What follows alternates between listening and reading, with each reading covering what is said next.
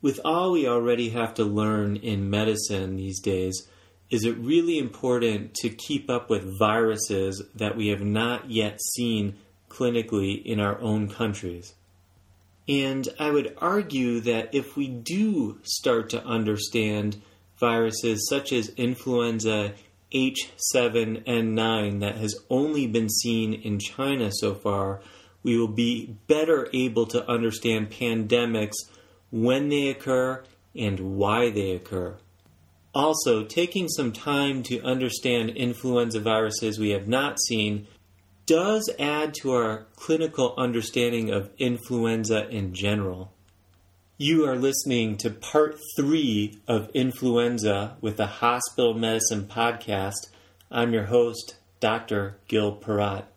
Happy New Year, everybody, as it is January 1st, 2014. And I do want to take a look back to March of 2013 when it was reported H7N9 had infected patients in China. This was important because we had never heard of this influenza virus infecting humans before. Well, when that happens, it scares some of us because we know that one of the first rules of having a pandemic is that the population shouldn't be immune to a virus. And if a virus is new to the human population, we are not going to have immunity. Another rule for causing an influenza pandemic is that there should be human-to-human transmission.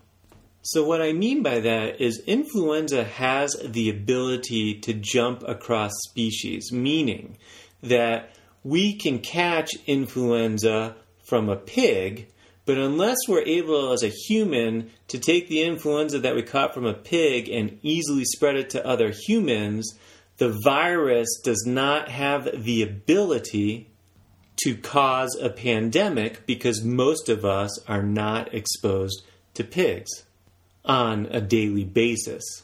But we are exposed to other humans on a daily basis, and that's why if the virus can replicate within humans and spread easily from human to human, that transmission can be particularly worrisome. So that brings us to a paper that was published May 16th, 2013 in the New England Journal of Medicine titled Human Infection with a Novel Avian Origin Influenza A H7N9 Virus.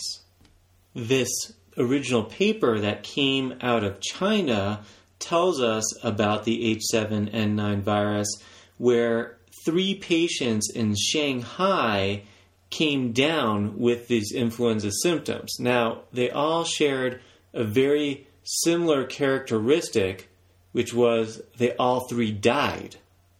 They presented with severe bilateral pneumonia, leukopenia, and lymphocytopenia, and to make matters worse, 2 of the patients developed rhabdomyolysis and 2 of the patients developed encephalopathy. All 3 of them eventually developed ARDS, or adult respiratory distress syndrome. Indeed, this was a very novel reassortment of genes to make this H7N9 virus, and it was causing human infection. Now, we worry so much about this because we know that one of the central characteristics of influenza is that it is a promiscuous slut. And that gives it the ability to have these genetic rearrangements. Now, in my last podcast, I said that a pandemic means that a virus has gone global, but doesn't necessarily mean the virus carries a higher mortality rate than other influenza pandemics. But it can. And so what if we have another pandemic where the virus is not only widespread in reach, but it also has a very high respiratory distress and mortality rate? Then the world may become very tested as it was in 1918. Triage in hospitals will take on a whole new meaning that nobody in the current generations practicing medicine has ever seen in typical United States hospitals. Attempts to shut down transportation and transmission of the virus will have to be undertaken, and nobody should expect that life will be the same during the pandemic, which can last many, many, many months. Indeed, in China, they did have to undertake some lifestyle changes, including closure of the live bird markets. I know we don't have live bird markets here, but they are a big deal to the way of life in China. And we should note that they close these markets based on a relatively few number of deaths. Well under 100 deaths. And that brings us to a paper from June 13th of 2013 called Clinical Findings in 111 Cases of Influenza A H7N9 Virus Infection. Once again, this was published in the New England Journal of Medicine as well. And so looking at 111 hospitalized patients with H7N9 in China, 77% of them were admitted to the intensive care unit, and 27% of those 111 patients died. A very scary kill rate.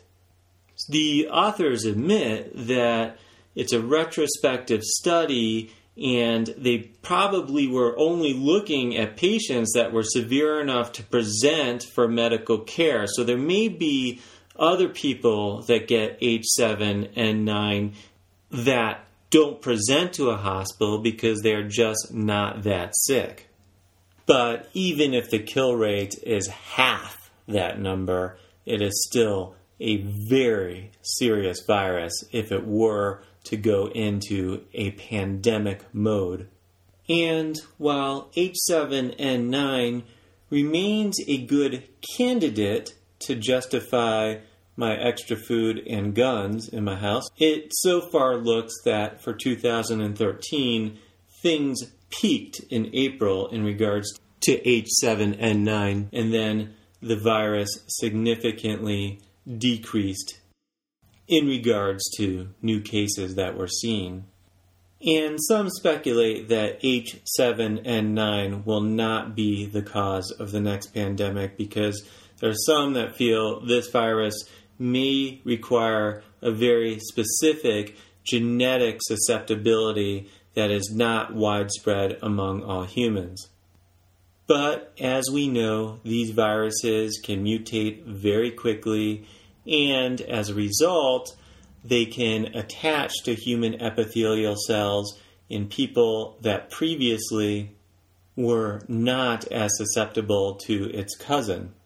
Meaning this H7N9, which is an influenza A avian flu, can either mutate or combine genetic material from a human influenza virus, and that novel strain may be much better at human-to-human transmission, again resulting in that pandemic potential. These flus, which the press calls bird flu and we call avian flu, usually just occur in birds. It can be very widespread through bird populations, but the infection from birds to humans is rare. The bird flu H5N1 has probably gotten the most press over the years, and one of the traits it shares with the H7N9 bird flu is that when people get other bird flus like the H5N1, they get very, very sick and have a higher risk of death than we are normally used to with influenza. Trying to quantify this, and it's really all predictions and isn't hard science, so to speak, but in the Lancet in 2006, they did try some mathematical models, and the title of that article was Estimation of Potential Global Pandemic Influenza Mortality on the Basis of Vital Registry Data from the 1918 Pandemic, a Quantitative Analysis. And the authors from the Harvard Initiative for Global Health stated that somewhere between 51 million to 81 million people would be killed by a similar influenza pandemic in regards to the 2004 population numbers they were doing the mathematical model on. That 1918 pandemic appears to have been an adapted avian influenza strain.